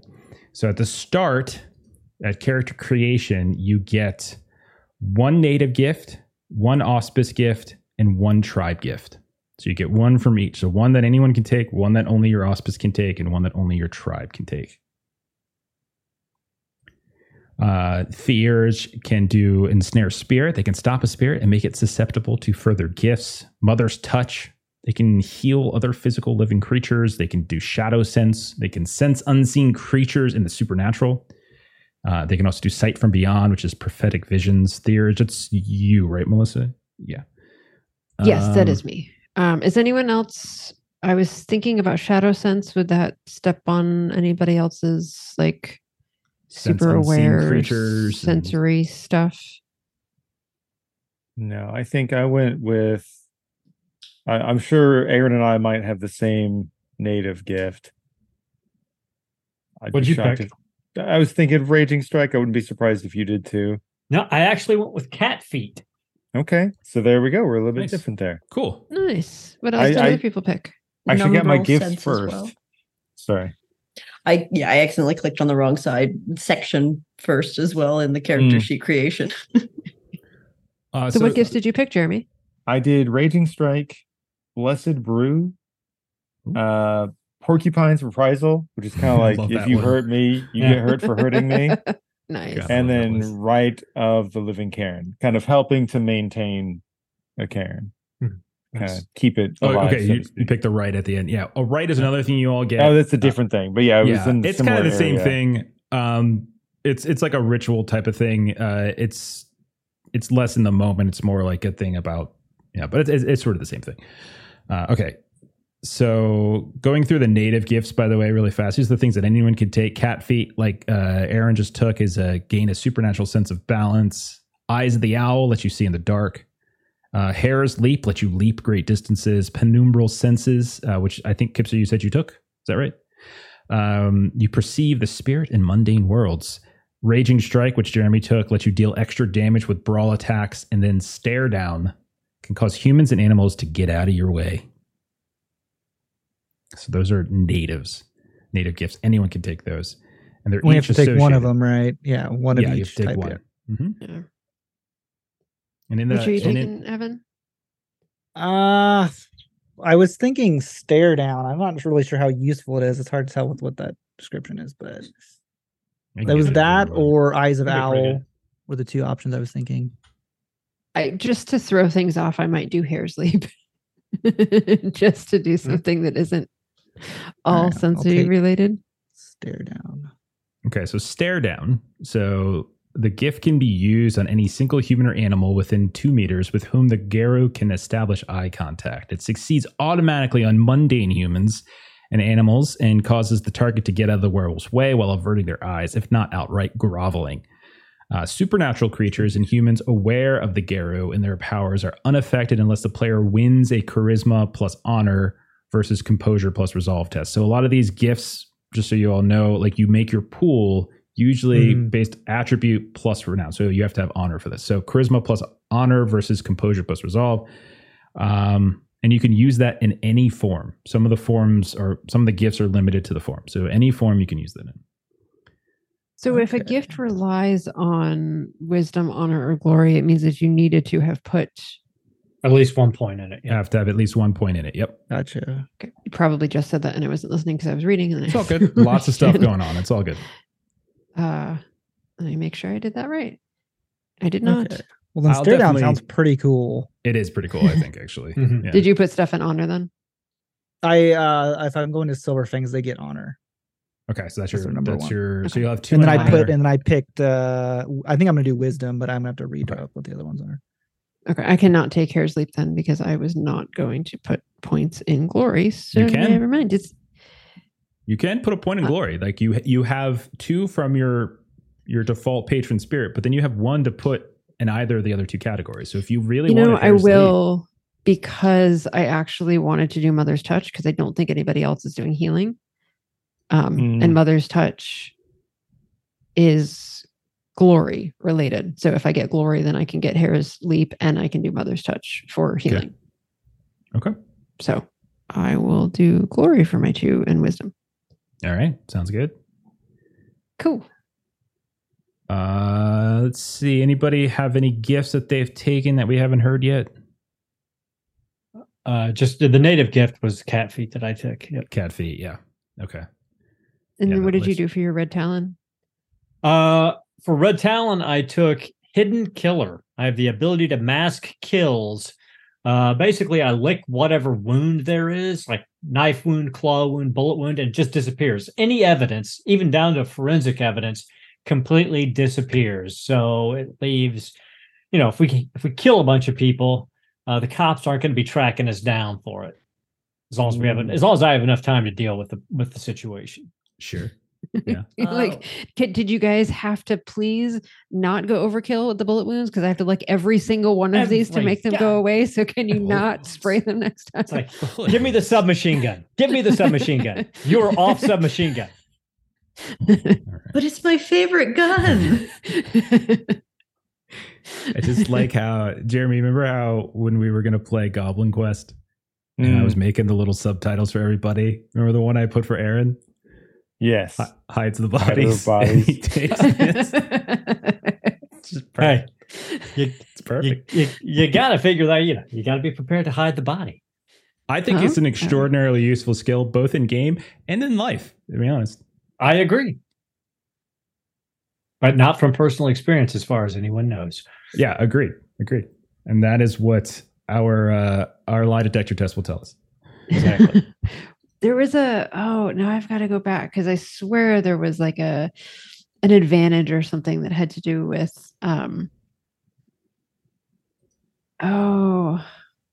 no, I can't find it. I thought there was something that I read that had to do with like having a connection to like a fake IDs or that kind of a thing. Yeah, it's called mask. Also, that's mask. Mask. Yeah. That's what it was.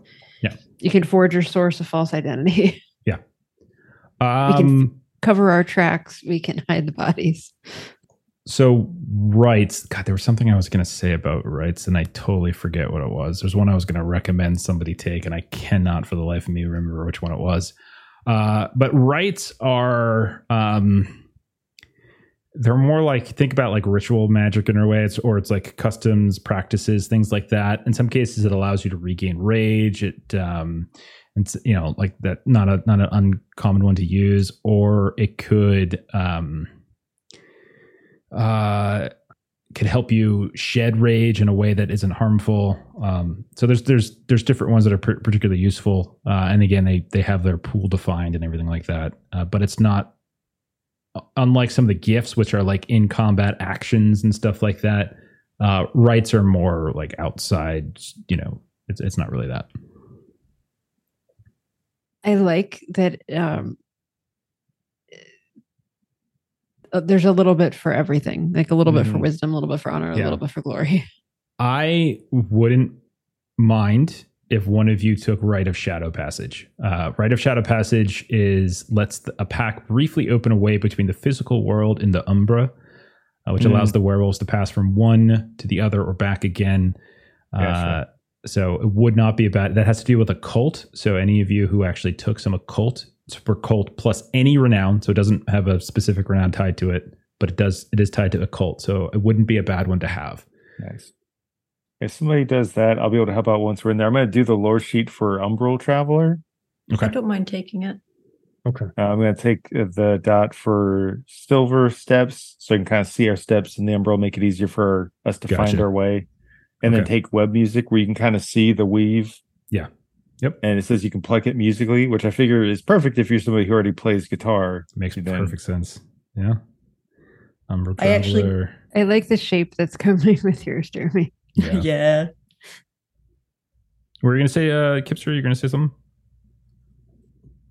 You're muted. We talked over you. No, you're muted. Yeah. Whoops. I did actually take the talisman. It's a one-time use, but I switched to the Spirit Catcher, but I was going to take the Shadow Shard. I can go back to that one as well and really dip in on the Umbra. Cool. Okay. All right. Anybody else have rights or gifts they want to shout out right now?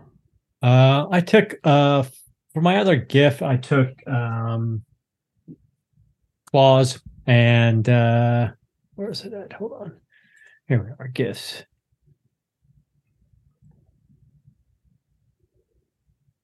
Sorry. I took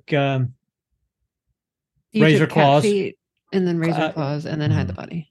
Cat feet, hidden killer, and razor claws, and Rite of Rage. Cool. Rite of Rage is a good one. So if you run out of rage, so like sometimes you make rage checks. There's certain ways you might get down to 0 rage, and there's 2 ways you basically get back from 0 rage to 1. That is one of them, and then the other is like howling at the moon, basically. Yeah, but it only happens only like for the first time.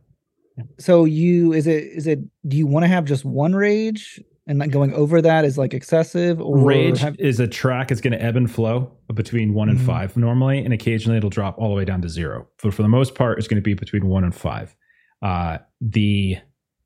The higher your rage goes, the more likely of brutal outcomes on your rolls, which depending on what you're trying to do could be a very, very good thing or a very, very bad thing. So it's going to go up. If you have less dice to roll potentially, then it could be better. Yeah, because I can get Blood of the Pact for the silver. What is it? Silver Fangs. Silver Fangs, and it lets other members roll the rage check, but for you, like with yours. Mm-hmm. So if you're members of the pack can make rage checks for one another. Yeah. So if you're the type of person who is going to be like, I mean, I could see like that might be useful if you're going to be composed and other people are going to go crazy, like Aaron's going to go crazy or Jeremy's going to be with their crazy rage. And you don't want them necessarily doing that, because if they rage in a specific situation and they go into a frenzy, which is what can happen, then bad things can transpire. And that could attack be a way. Us, I imagine, right? Maybe. I can't remember if there's any specific rules for pack on pack action, but it definitely, you have to like kill something around. I think it's something like that with frenzy, or you have to, like, similarly, I was looking at that too, because with Children of Gaia, there's a Song of Serenity that can lower your pack's rage. I couldn't take it because I didn't take honor, but I was thinking the same thing. Like there must be a benefit at some point too. Like, okay, we all need to like calm the hell down. Yeah, and these are just starting stuff, by the way. You will be improving and getting stuff as we go. All right. Okay. So you can, again, just like with the advantages and flaws and everything else, keep reading, especially if you've been only following the short PDF. Go into the actual rule book, look through that, because like the full description will give you more details on exactly how it applies instead of just the short summary. And so the summary might not exactly work in mechanical sense the way you're thinking. And obviously, like I'll check your sheets just to make sure everyone's got everything hammered out accordingly when the time comes. But if everyone's ready to kind of move on from gifts and you can kind of come back to it, we got about half an hour left. I do want to hit on our touchstones and some of our relationship map stuff, because this is the types of things that are going to help me make scenarios for you. Relationship map. So touchstones, you're going to have between 1 and 3. It's up to you how many you have. The more you have, the better you're able to kind of, like, this is sort of thematically the idea. The more touchstones you have, the more you're able to mitigate the monstrous impulses. But it's also the more vulnerable you are, because touchstones are people that you keep around you, and it's try to balance out your wolf essentially, and like your human nature. So it's trying to keep them balanced. Touchstones are normally people who don't have any knowledge of the supernatural. That's not a hard and fast rule, but I would say try to stick to it unless you have a very specific idea. So the examples they have are things like spouses, parents, love interests, etc. Anything basically would work. But there are people that you're close to in some way. There are also people that could potentially get put into danger. Like that is not just, I'm not doing it just because I'm a dick. I'm doing it because like it's part of the game. So like with Aaron, you had Brock as one of your touchstones. I put him in our 100 game. I put him in the danger right off the bat. Melissa, yeah, he's had a rough life. Melissa had a touchstone. Hers died actually. Hers was killed. I killed her. yeah, Aaron did. I think Aaron killed her. Yeah, so they will potentially come into danger. I'm not trying to say that to scare you away. I'm just saying, like, when you pick them, if you're gonna pick, like, if you want to have a spouse, just understand that your spouse might be threatened and might be killed. Don't pick them as a touchstone. Exactly. You don't want them possibly in harm's way. So you get 1 to 3. You have to have at least one. So even Aaron, I know you're all you're a wolf, but because yours can be a little different, because you could actually have a wolf touchstone. If you wanted to go that route. I got 3. I'm ready. You want all 3? Okay. So what we'll do is back on Foundry, if you're still on Foundry, you can kind of type the names of them kind of near your name. So you all should have access to the tools. Use the pencil, the draw text stuff. Like there's a if you click on the drawing tools, which is the pencil, and then you go to the draw text, which is like the A, the font thing, you can actually draw a little box and type the names. And so you just type the names of your people and like who they are. They're more than likely people who have nothing to do with the supernatural. If you have an idea for somebody who you want to have knowledge of the supernatural, just throw it out there, or we can work it out. So now I do have one idea. Now my dark secret is that actually one of the closest beings I have here in Arizona is a gangrel vampire named Isabel, who I hunt with at night sometimes. Now, I don't know if she would actually be a touchstone, but she's definitely a dark secret, but she might be a touchstone. That's up to you. Let's make it a touchstone. Absolutely. Right. That's you dirty, dirty dog. Well, that's the thing about like the Red Talons. They don't really see the worm as the big bad guy. They think the worm and the wild should be in balance. They think the Weaver is the real problem. I know, but I don't know. I know. That's why it's a dark secret. Like you running around with a leech like that. But hey. I know. That's the dark secret. I love it. Okay. Yeah, I say do it. Do it. I like it. We do. There are vampires and phoenixes. We know. So they're both in real life and in the game. So yeah. Okay. And again, as many as you want, like 1 to 3, whatever number you want, but at least 1. There are times in which if your touchstone actually gets threatened, there are rolls that we sometimes have to do. So it will probably happen at some point that a touchstone will get put into danger. All right. Anyone have something? We heard one from Aaron. Anyone have an idea? Deputy Quinn. Deputy Quinn. Okay. We've known each other for a long time. Unfortunately, his friendship to me has kept him from promoting as much as he might have liked to for the time he's put into it. But he's a good soul. Okay. I'm trying to remember. I also have some people in some places from Hunter. If like there's anything you have in mind, I could also throw some stuff out there as well. So if you have anything like church related, or we have a couple of those. Cop wise, I think we briefly had one, but it wasn't a very big part. So I think Deputy Quinn sounds great. I'm trying to remember his name. Villafranco. He was a detective, though. He wasn't a deputy. Oh, yeah, that's right. Yeah, I think you briefly talked to him. It wasn't really he wasn't a major presence. Okay, awesome. Anybody else have one? Riley Archer, also a detective partner of mine, from around when I saved my life when I got shot, but doesn't know. Okay. Also in the police, I guess. I mean, it's up to you two, but would you want to merge and make one? Well, we might be a detective agency, right? So it might be that it's separated that way. Okay, so Riley Archer is a private detective. Private detective. Okay. I'm going private. Okay. More money that way. All right. Okay, sounds good. All right. Melissa, you got one? I'm going to have to find my notes because I made a contact for Hunter that I think it was Hunter that I didn't ever use. And it was basically like a store owner, but it was kind of like the kind of store you'd see in Sedona. So, kind of, and I'm blanking on like an Energies kind of store, and the word is escaping me, but like I had put together like a contact for Hunter that I never used. So I think I'm going to recycle that because I think that would make sense, probably more sense with this character.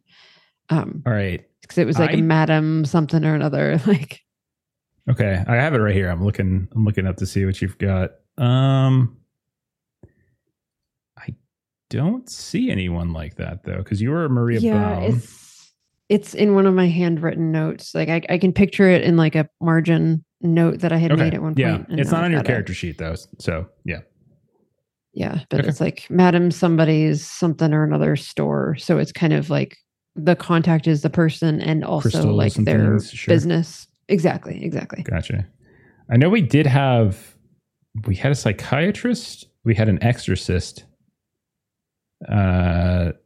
Sister LeBlanc, she was big. She had a big presence. The psychiatrist, not really. Yeah, definitely nobody.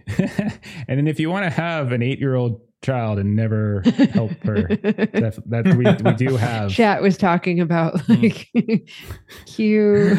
Our buddy Long, he played a guy who had a dojo. If anyone wants a dojo, I have dojo ideas as well from before. And he was the worst father. He was just leaving his 8-year-old all alone. In the middle of making paella. So all right, kiddo, you finish up. It was risotto. I think it was risotto. Oh, risotto. That's what it was. That's right. Stealing it. All right. Risotto. These are typically supposed to be human contacts, right? Yeah, there is an exception for possibly having wolf contacts. Like if you turned amongst wolves, and then you could potentially have wolf contacts as opposed to human contacts. So that's why I was saying with Aaron, I know he was Red Talon. But so I've got it's not limited. Robin, a vet, at the Eagle Tail Mountain Wolf Sanctuary there in Tonopah, Arizona. We actually had the Tonopah. Great Spirit Animal Sanctuary in our hunter camp. It was something somebody put on. I don't think we ever did anything with it, but there was a Great Spirit Animal Sanctuary.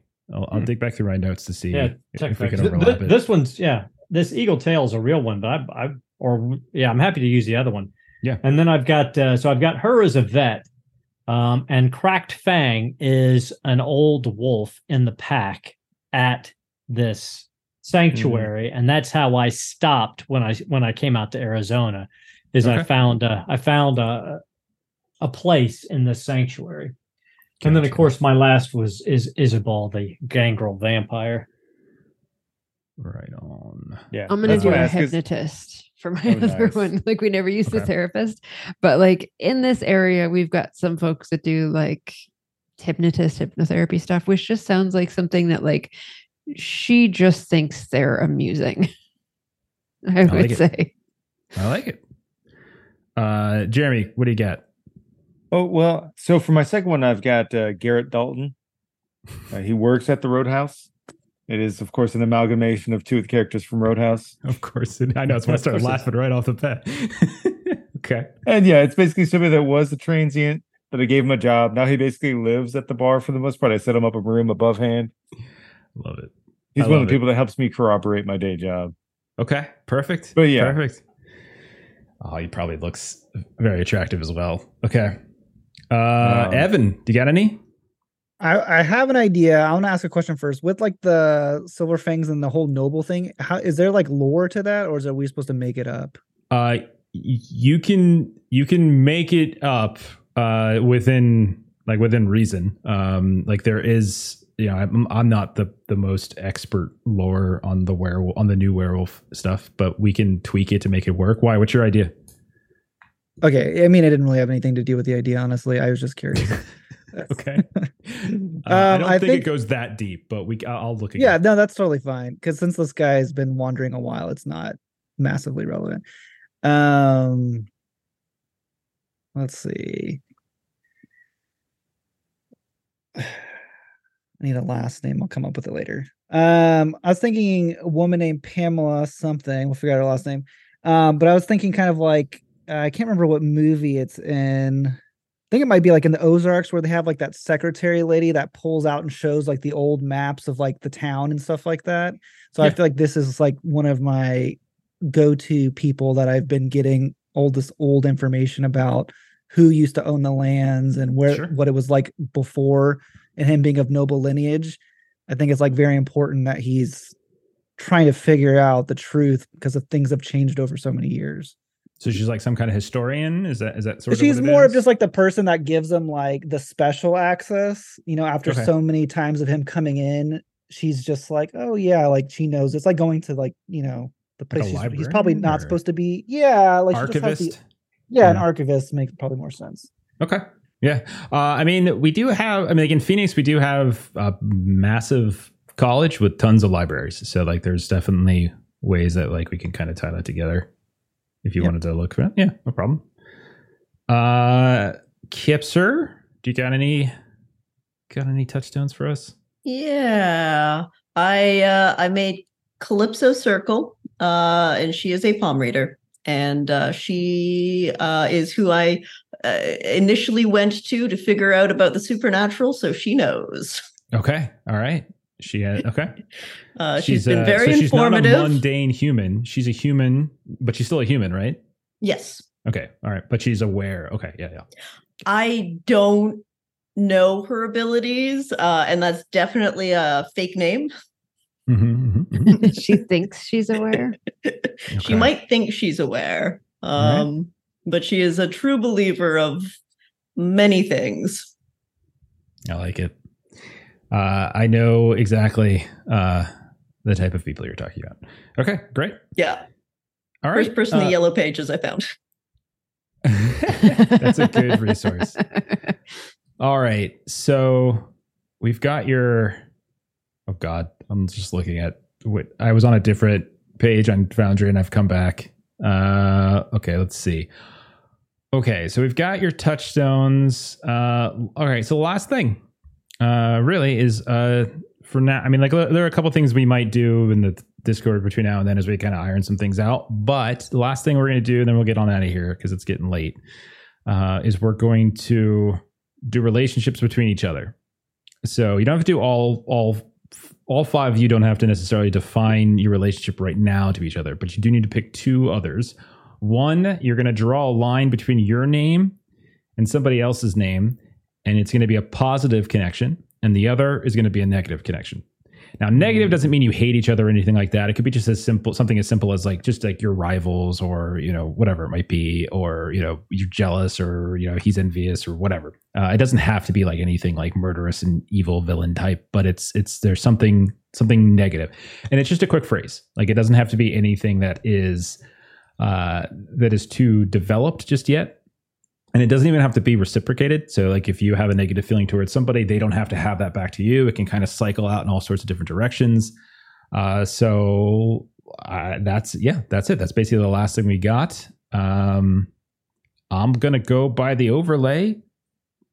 Jeremy, who would you think amongst what you've heard so far with your character, whose name we don't know yet, who do we think you might have a positive connection to? Oh, I'm going to go with Eustace, I think. Eustace has the right feel to it. Eustace Hart. Oh, okay. Okay. Eustace appreciates sort of man who gathered tales from long his travels. So he's probably going to be a fan of our Galliard pal here. Okay. And I'm not against things being a bit old fashioned. I think he's Silverfang now, right? But isn't Galliard like your class. Oh, Galliard's awesome. I'm sorry. Yeah. I'm sorry. My bad. Yeah. Okay. And I'm old, so I don't mind somebody who's a little bit old fashioned. That's okay. If anything, it's kind of comfortable. It's nice. All right. Sort of fellow you'd sit around a campfire with. I like it. And who would you think you might have a negative relationship towards? Look, I respect that Red Fang. I do. But he come in here just wild as a shithouse rat, and just I won't give him the benefit of the doubt, but there's a part of me that just worries he's gonna tear shit up, right? In the wrong kind of way. That's fair.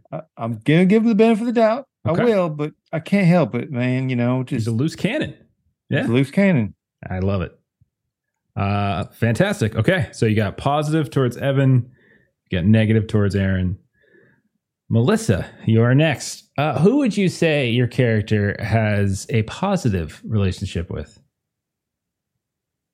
That's a good question, and I don't know. I mean, so you knew it was coming. It's like there's a system. I know. To this. I know. I need to find a. There we go. Okay. You can roll a D8. Die.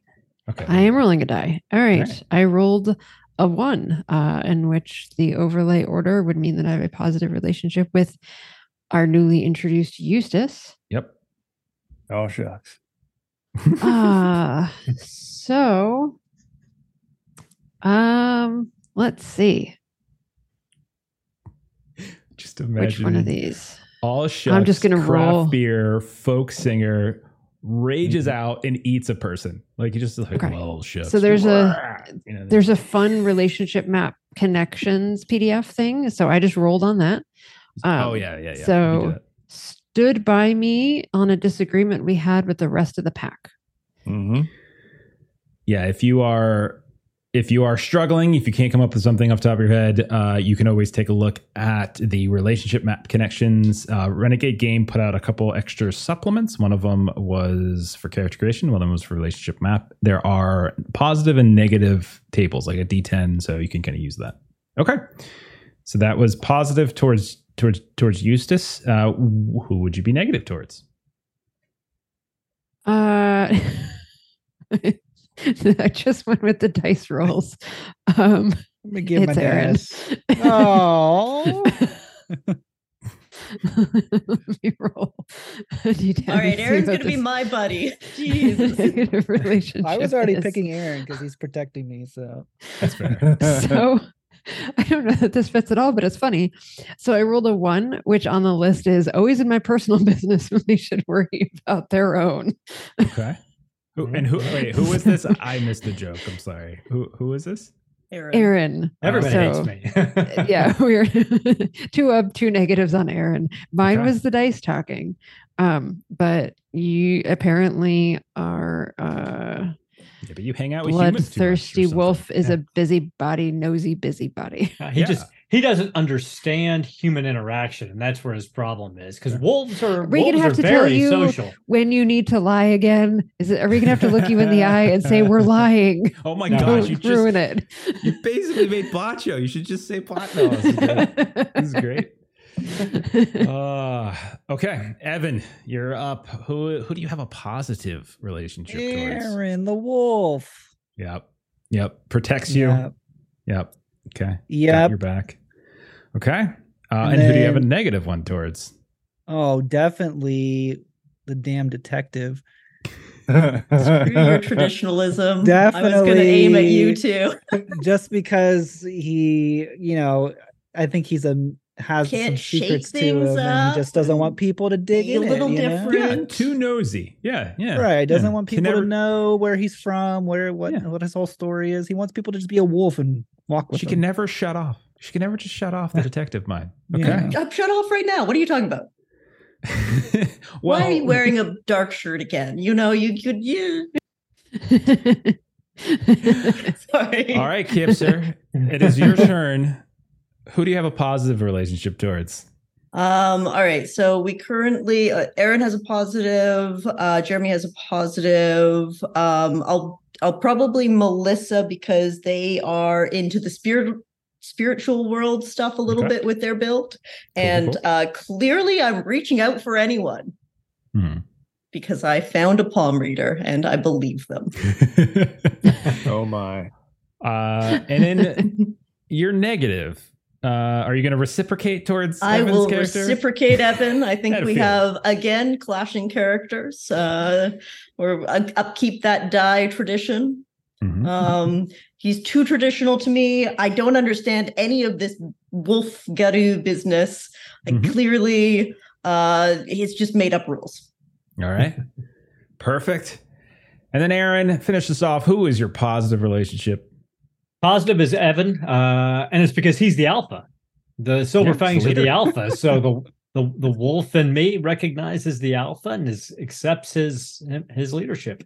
Absolutely, I think that makes a lot of sense. Silver Fangs, notorious, the well-known leaders. And then, who is your negative relationship, Aaron?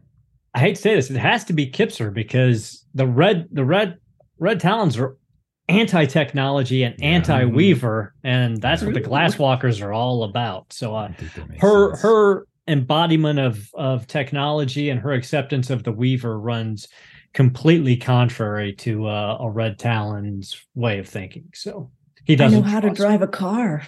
Yeah, he doesn't. All right. Blasphemy. Fantastic. Okay. Kick her out. Kick her out. Nah, we need anarchy here. Let's overthrow this whole concept of alpha. So now Kipser plays the role of the person who likes technology and wants the steampunk in the game. Right. Oh my god. Things are inverted all of a sudden. Yeah.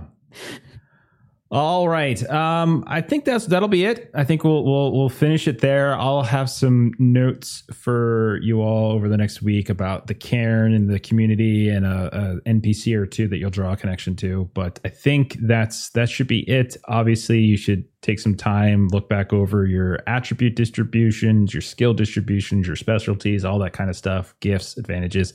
If you have any questions about it, we'll take a look at it and we'll sort it out for the next week. Anything you might have said on stream that you want to change between now and then, we can definitely do. So it's not a big deal. But I think we'll end there. We'll start up with these characters and the situation next week. Yeah, that's it. That's werewolf character creation. So. Thank you, everybody, for the massive record hype train today. All the bits. We are already starting off. By the way, Jeff, you have multiple complications already that I've been keeping track of for you, and a ton of audience bits for us as well. So yeah, nice. I know Kat said she gave me some. I hate to tell you guys this. There's no audience. All of it just goes towards the GM. Sorry. We're gonna sort out how we're gonna use them. I'm not sure how I want to use them. I don't know if I want to just add extra dice to the pool because there's so many other ways to get dice. So I'm not sure that's the best way to do it. That's what we did with Hunter, and I'm not sure it was the best thing. So we'll talk out over and we'll figure out exactly how we're gonna add the boosts in and go from there. Why don't we do a couple close and plug stuff and then we'll get on out of here. So Jeremy, we'll start with you. You've got a Patreon you like telling us about. So tell us about it. Aaron Reese on Patreon. You got comics, maps, tokens, fun stuff. Check it out. Perfect. You're always so fast. I always like race to kind of go and like mute and then so fast.